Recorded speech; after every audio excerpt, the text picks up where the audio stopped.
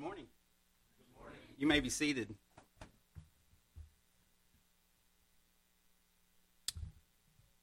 I'm not sure why I'm amazed by it, but I'm always concerned about, will I say what needs to be said? Will all the pieces will they be laid out properly? This morning already, I have heard my sermon preached, prayed, and sung by you saints. I am grateful, very grateful for that. I bring you greetings from Waco Family Baptist Church, where I have the honor and the privilege to serve as a deacon, a deacon for the Lord's people and the Lord's church. And from time to time, they give me the opportunity to preach, which I try not to pass upon. There's always great gain when you have the opportunity to sit and study, when the concern is, will I know enough to share with everyone else?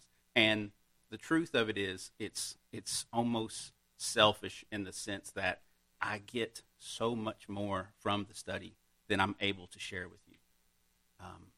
But it forces us to read and to understand and to hopefully get closer to our Lord and Savior. I'm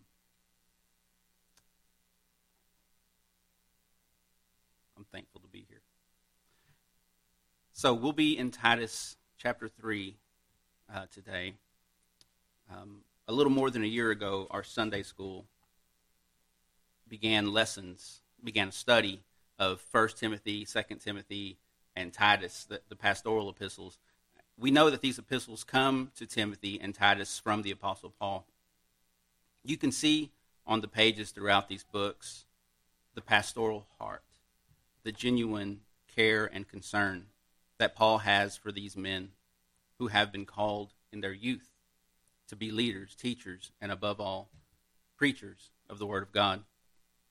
They have been called to set in order their congregations, to appoint elders, to develop leadership from within the church, to exhort, to strongly encourage brothers and sisters in the faith with truth, with sound doctrine of which these men have been entrusted, to rebuke false teachers, to train up current and future generations to be godly, and while themselves being men full of respect, integrity, dignity, and sound moral character, that the word of God may not be reviled, being known as a model for good works.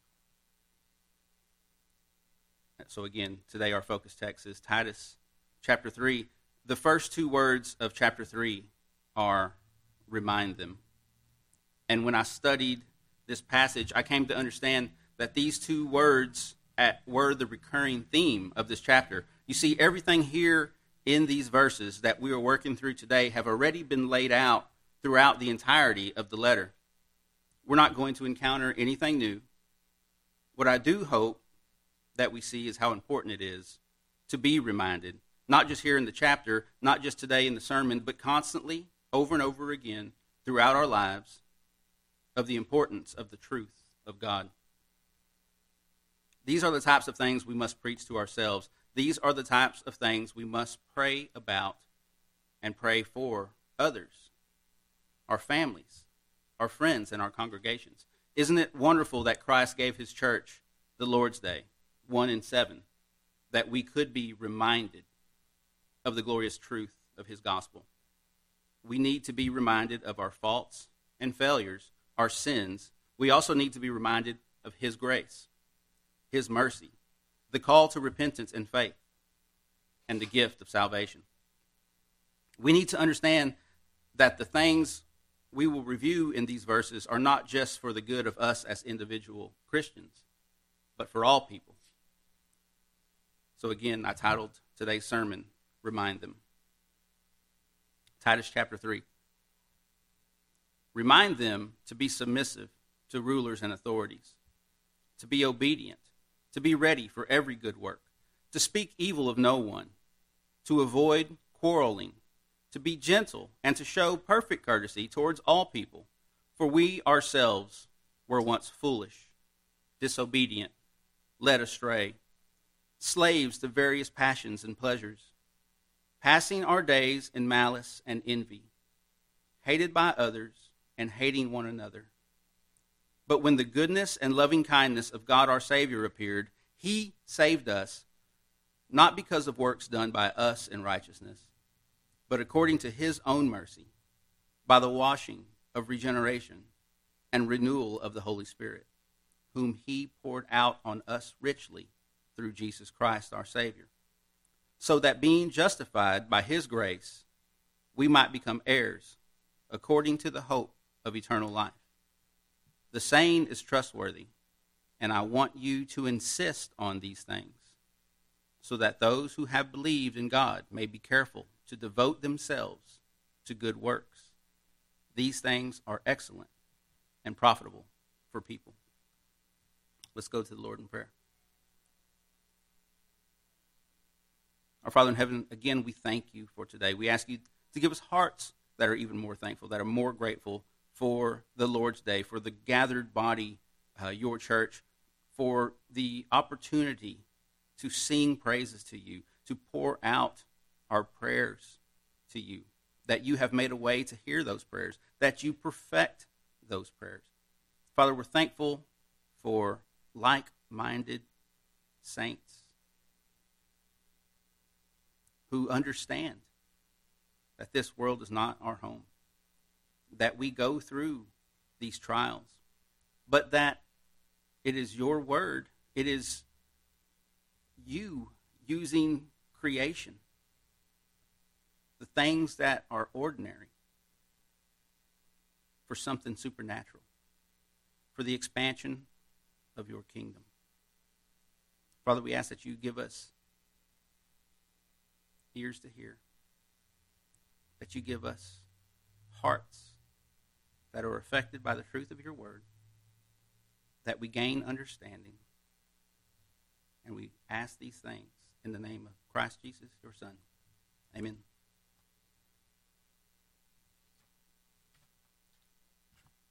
So I'll admit to you that when I decided I wanted to do Titus, it was because we had recently gone through Sunday school. I mentioned that already. And I got to teach through this chapter in Sunday school. So I had 10 pages of notes, and I was like, oh, this sermon's written itself. And it's like, wait a minute, this is, oh no, there's a lot to add. There's a lot to take away. There's a lot of repeats going on. But I want to just work through these 8 verses that we've read through what my Sunday school notes had gone through, and hopefully I won't lose you. Verse 1, remind them to be submissive to rulers and authorities. Now, there are many in our day, as I'm sure there's always been, that do not get warm and fuzzy feelings at the thought of being submissive to rulers and authorities. We know from Scripture that the hearts of men are wicked. There are warnings for those who abuse power, but here we have a warning and a command that we are to be peaceable with those who govern over us.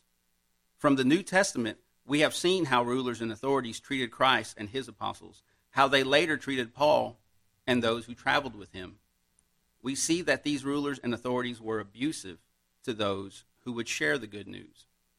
But here in this first part of the verse, Paul is not saying to Titus something like, we have a reason to be disobedient.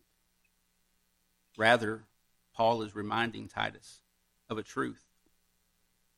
Romans 13:1 reads, let every person be subject to the governing authorities, for there is no authority except from God, and those that exist have been instituted by God. 1 Timothy 2, verses 1 through 3 reads, first of all, then I urge that supplications, prayers, intercessions, and thanksgiving be made for all people, for kings, and all who are in high positions, that we may lead a peaceable and quiet life, godly and dignified in every way. This is good, and it is pleasing in the sight of God our Savior. Now, just a moment ago, I referred to the statement as a command in Scripture. I don't think anyone would doubt that statement. A plain reading of the text states, remind them to be submissive to rulers and authorities, to be obedient. To expand on the statement and its intended meaning, I will refer to the Baptist Catechism. Let us consider what we understand about the teaching of the moral law of God and how the Catechism questions and answers help make this statement easier to understand. So in the Catechism, question 68, what is the fifth commandment? The fifth commandment is, honor thy father and thy mother, that thy days may be long upon the land which the Lord thy God giveth thee.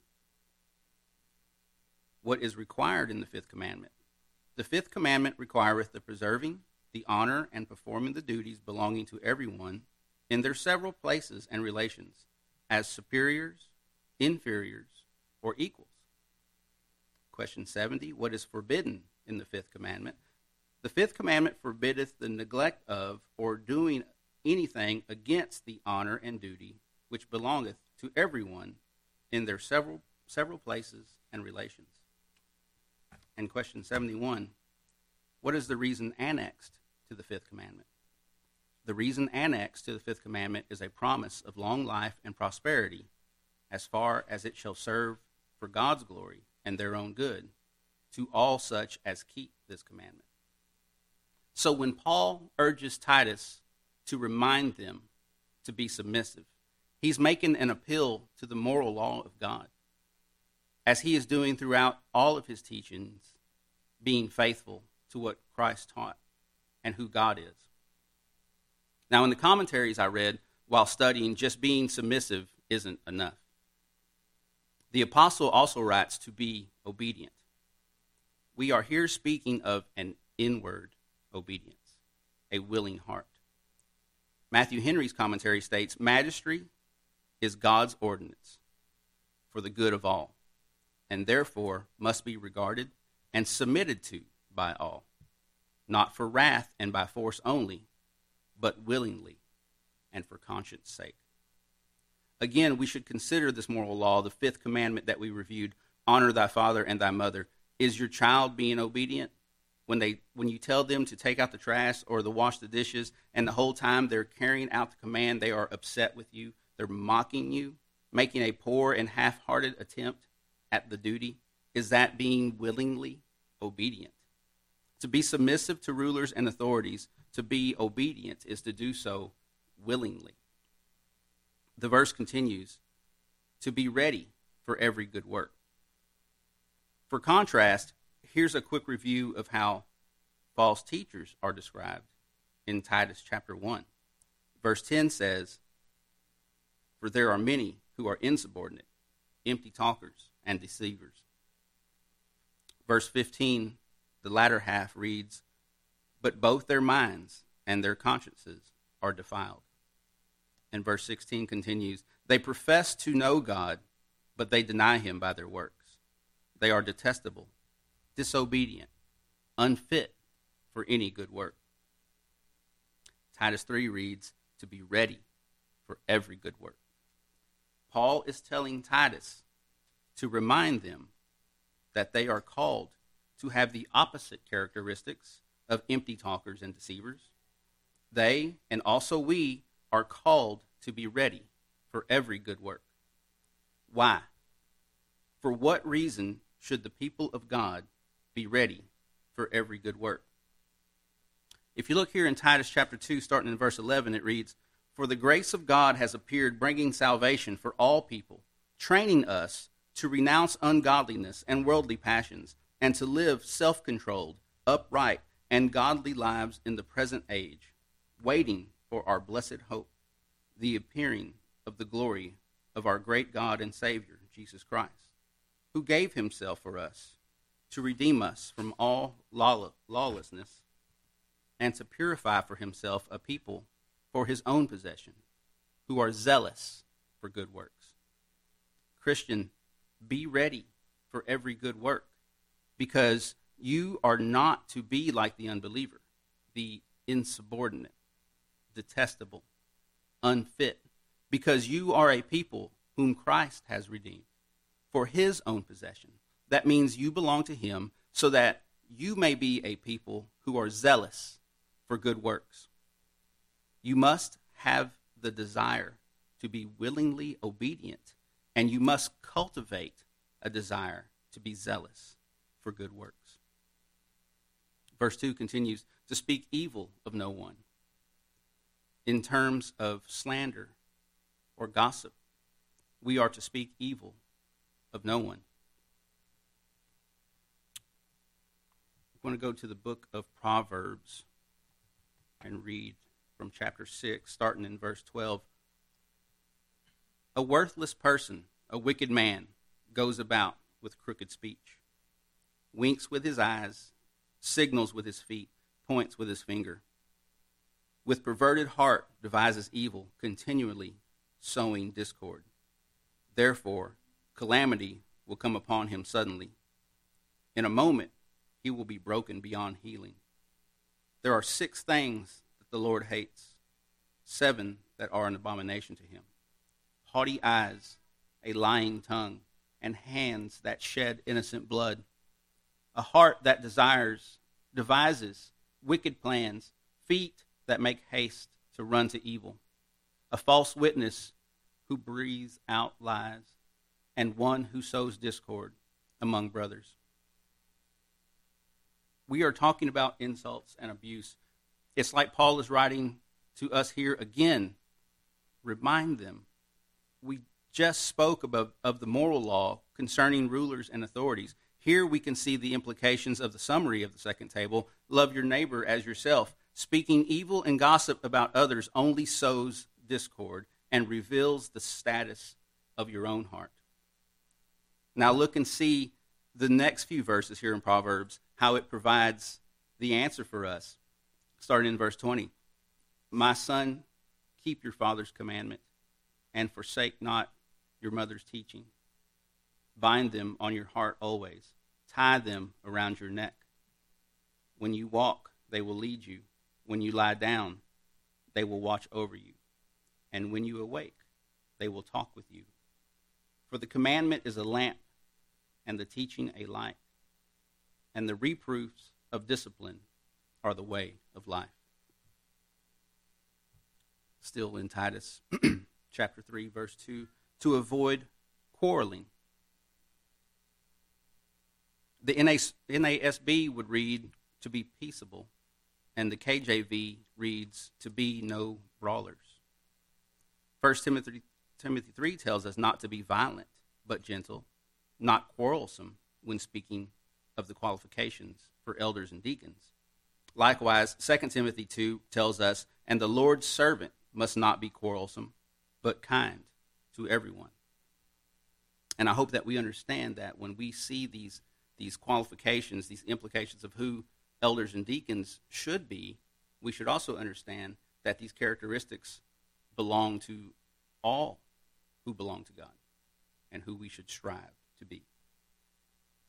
And the scripture here goes next, to be gentle and to show perfect courtesy towards all people. To show perfect courtesy. The NASB reads, showing every consideration. And the KJV reads, showing all meekness unto all men. These words, every consideration, all meekness, these are variations of perfect, a wholeness, a complete act. William Hendrickson writes in his New Testament commentary on Titus, showing some mildness, that is, meekness, courtesy, showing some mildness towards some people might not be so difficult, nor showing all, that is, complete, thorough, ongoing, nor showing all mildness to some people, or some mildness to all people. But to show all mildness to all people, even to all those cretin, liars, evil brutes, and lazy bellies, see Titus 1:12, was an assignment impossible of fulfillment apart from God's special grace. For any of us to show this type of consideration, this type of caring, we must admit to ourselves that God's special grace is necessary. This is a call to prayer. We must pray for God's special grace if we are to put aside the selfish desires of our own heart that would have us turn away from being kind to others. Not just those who deserve it, not just those whom we are comfortable around, but to all whom we are in contact with in our lives. Our God commands this of his people. Verse 3, it's not written like this, but in my head it starts out. Remind them. Again, who we all once were. For we ourselves were once foolish, disobedient, led astray, slaves to various passions and pleasures, passing our days in malice and envy, hated by others and hating one another. We must view the unbeliever as ourselves, as who we once were, apart from the special grace of God. For we, who is we? Here in the writing, for we, ourselves, Paul, Titus, the believers at Crete, you and me without God are the foolish. Who are the foolish according to Scripture? Psalm 14:1 reads, "The fool says in his heart, there is no God. They are corrupt. They do abominable deeds." Proverbs 1:7 reads, "The fear of the Lord is the beginning of knowledge. Fools despise wisdom and instruction." And here, Paul reminds us that we too were once foolish. The words here in this verse, disobedient. Ephesians 2 reads, "And you were dead in the trespasses and sins in which you once walked, following the course of this world, following the prince of the power of the air, the spirit that is now at work in the sons of disobedience, among whom we all once lived in the passions of our flesh, carrying out the desires of the body and the mind, and were by nature children of wrath like the rest of mankind." This is who we once were. Slaves. In John 8:34, Jesus says, "Everyone who practices sin is a slave to sin." Malice, wickedness, depravity. Proverbs 1:11 reads, "If they say, 'Come with us, let us lie in wait for blood. Let us ambush the innocent without reason. Like Sheol, let us swallow them alive, and whole, like those who go down to the pit. We shall find all precious goods. We shall fill our houses with plunder. Throw in your lot among us. We will all have one purse." Envy, resent of others, covetousness. Proverbs 14:30 reads, "A tranquil heart gives life to the flesh, but envy makes the bones rot." Outside of the grace of God, these are the characteristics of who you and I once were. Hated by others and hating one another. Even if we may struggle to find examples of this hate within ourselves, whether past or present, we can turn to the news and see endless examples of hate in a godless world. Apart from God, this is who men will be and what men will do. We've already been mentioning looking to the moral law of God. With all these examples of our breaking of the commandments, were we loving our neighbors? We loved our sin, and we were haters of God. Why should we show what the KJV reads, all meekness unto all men, perfect courtesy, says the ESV, every consideration? We've already read 2 Timothy 2. I'm reading a lot of things over again. Again, this chapter 3 starts with remind them. And when I got up here to begin with, I said it seems like the entire sermon's already been preached, because this is the word of God. This is the truth of God. 2 Timothy 2:24, "And the Lord's servant must not be quarrelsome, but kind to everyone, able to teach, patiently enduring evil, correcting his opponents with gentleness. God may perhaps grant them repentance, leading to a knowledge of the truth." Why should we show every consideration? Because God may perhaps grant them repentance. Jude 1:22 and 23, "Have mercy on those who doubt. Save others by snatching them out of the fire. To others show mercy with fear. hating even the garment stained by the flesh. I'm going to try to piece something together here. 1 Corinthians 6, starting in verse 9. Or do you not know that the unrighteous will not inherit the kingdom of God? Do not be deceived. Neither the sexually immoral, nor idolaters, nor adulterers, nor men who practice homosexuality, nor thieves, nor the greedy, nor drunkards, nor revilers, nor swindlers will inherit the kingdom of God. So Titus 3:4 reads, but when the goodness and loving kindness of God, our Savior, appeared, he saved us, not because of works done by us in righteousness, but according to his own mercy, by the washing of regeneration and renewal of the Holy Spirit. Let me continue in Corinthians. And such were some of you, but you were washed, you were sanctified, you were justified in the name of the Lord Jesus Christ and by the Spirit of our God. Who we were, why we should be who God calls us to be. In verse 4, it reads, but when the goodness and loving kindness of God our Savior appeared. How were we described? Wicked, envious, full of hate. How is God described?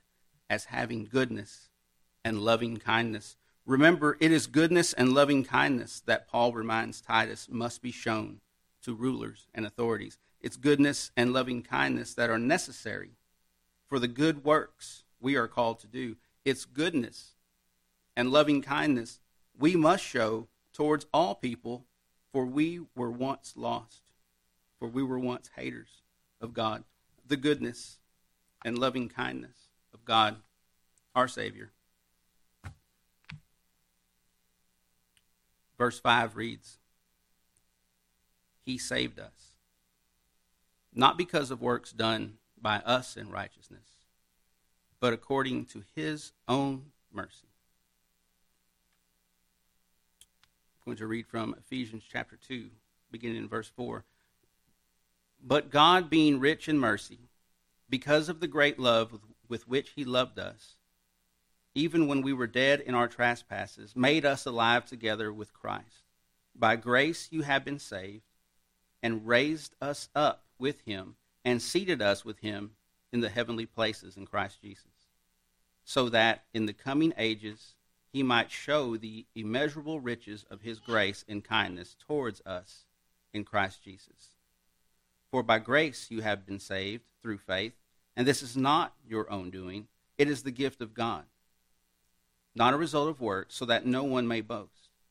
For we are his workmanship, created in Christ Jesus for good works, which God prepared beforehand, that we should walk in them.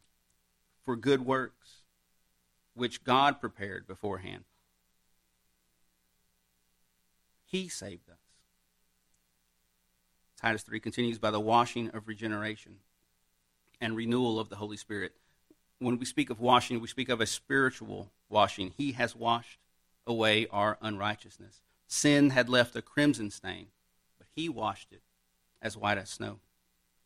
And in regeneration, we're speaking of a spiritual regeneration, a new birth.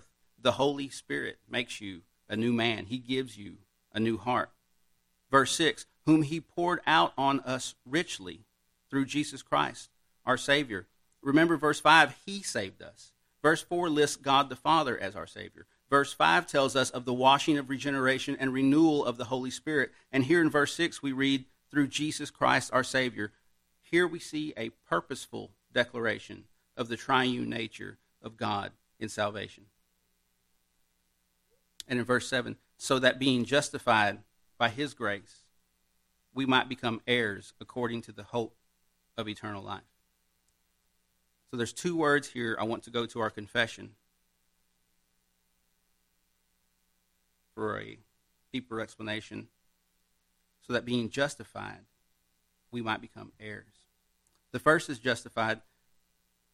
In our confession, chapter 11, paragraph 4, it reads, God did from all eternity decree to justify all the elect, and Christ did in the fullness of time die for their sins and rise again for their justification. Nevertheless, they are not justified personally until the Holy Spirit doth in due time actually apply Christ unto them. And for heirs, we look to chapter 12 of adoption. All those that are justified, God vouchsafed in and for the sake of his only Son, Jesus Christ, to make partakers of the grace of adoption, by which they are taken into the number and enjoy the liberties and privileges of children of God. Have his name put upon them, receive the spirit of adoption, have access to the throne of grace, with boldness are enabled to cry, Abba, Father, are pitied, protected, provided for, and chastened by him as by a father, yet never cast off, but sealed to the day of redemption, and inherit the promises as heirs of everlasting salvation. The doctrine of adoption is, I know they all go together, but that's one of my favorites. I've said this before, for someone who's ever felt like there are times, like there are places where you don't belong, to understand that God has sent his Son to make you an heir with Christ. There's no more comfort or assurance that I can find in those things.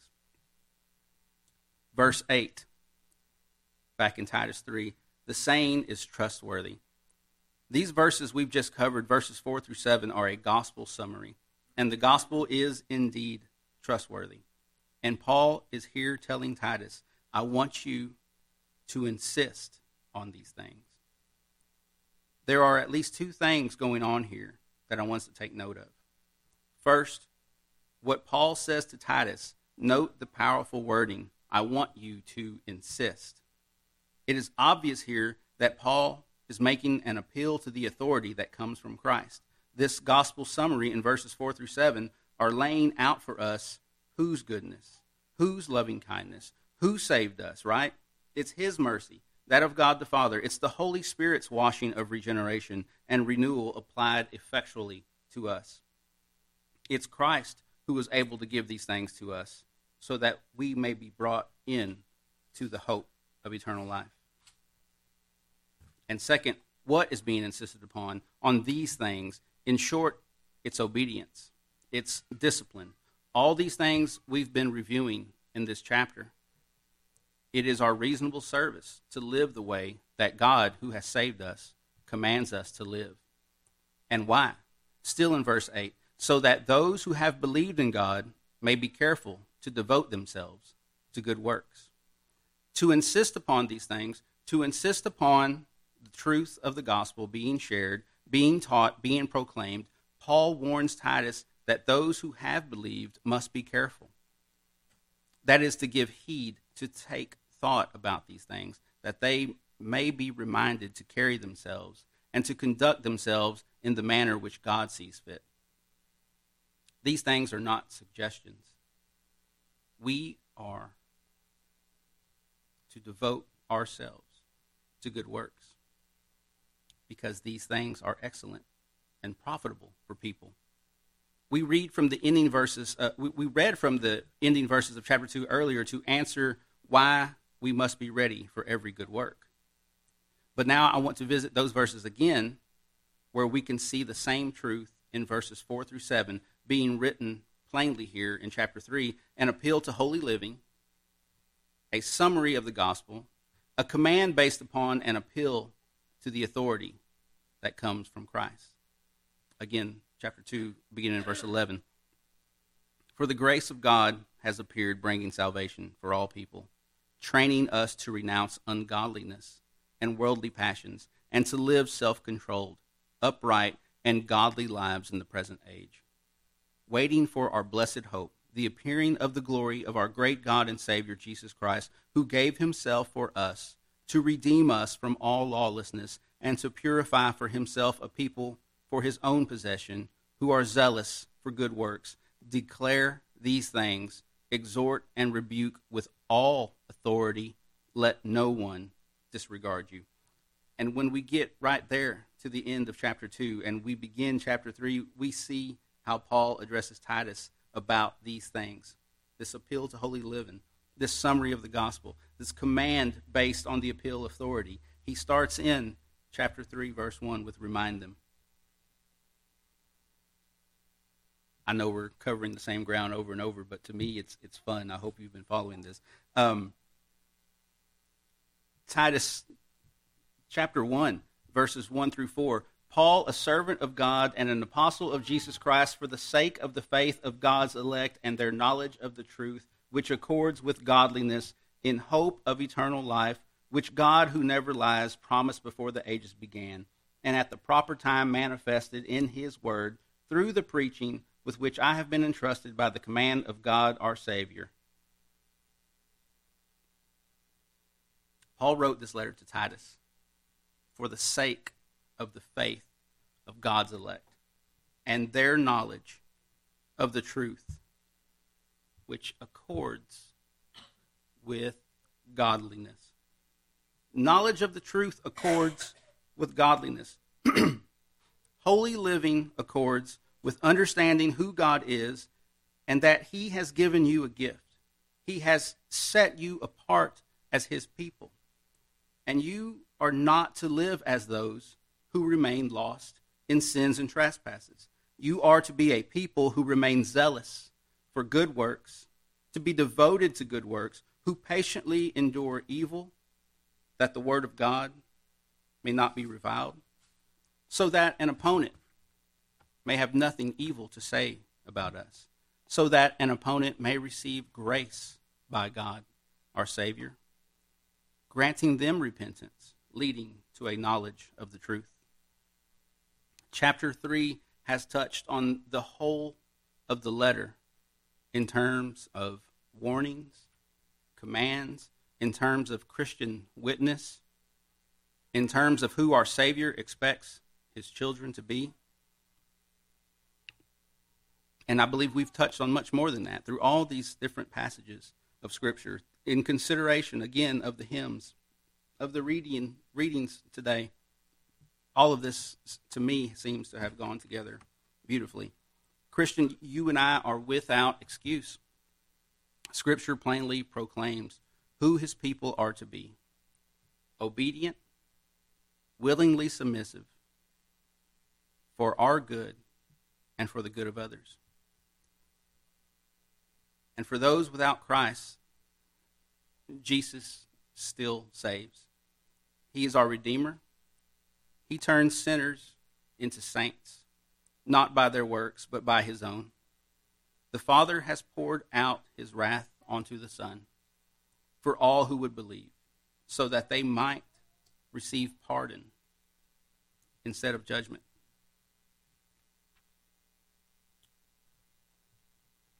Go to one final reading.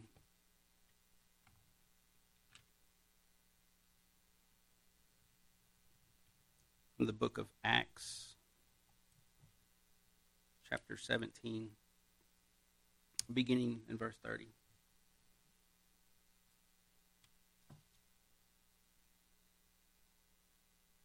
The times of ignorance God overlooked, but now he commands all people everywhere to repent, because he has fixed a day on which he will judge the world in righteousness by a man whom he has appointed. And of this he has given assurance to all by raising him from the dead. Let's go to the Lord in prayer. Our Father in heaven, we ask that you give us hearts that are willingly obedient, that we understand small truths in Scripture are actually giant truths, expounded over and over again. We ask that we not be foolish people who overlook these things, if we could start the entire service over again and see the call to new hearts, the ability to approach the throne in prayer, because your Son has made a way for us to do that, to avoid the coming judgment, to look forward to a new heavens and a new earth. Father, we pray that we may dwell on these things, that we may take them with us as we go out into the world, that we be a people zealous for good works, not because you need them, not because they earn us anything, but because it is commanded by you as who your people should be. Father, we ask that you give us more of your Spirit to convict us of our laziness and to give us that push we need to move forward. We ask these things in the name of Christ Jesus, your Son, for your kingdom's sake. Amen.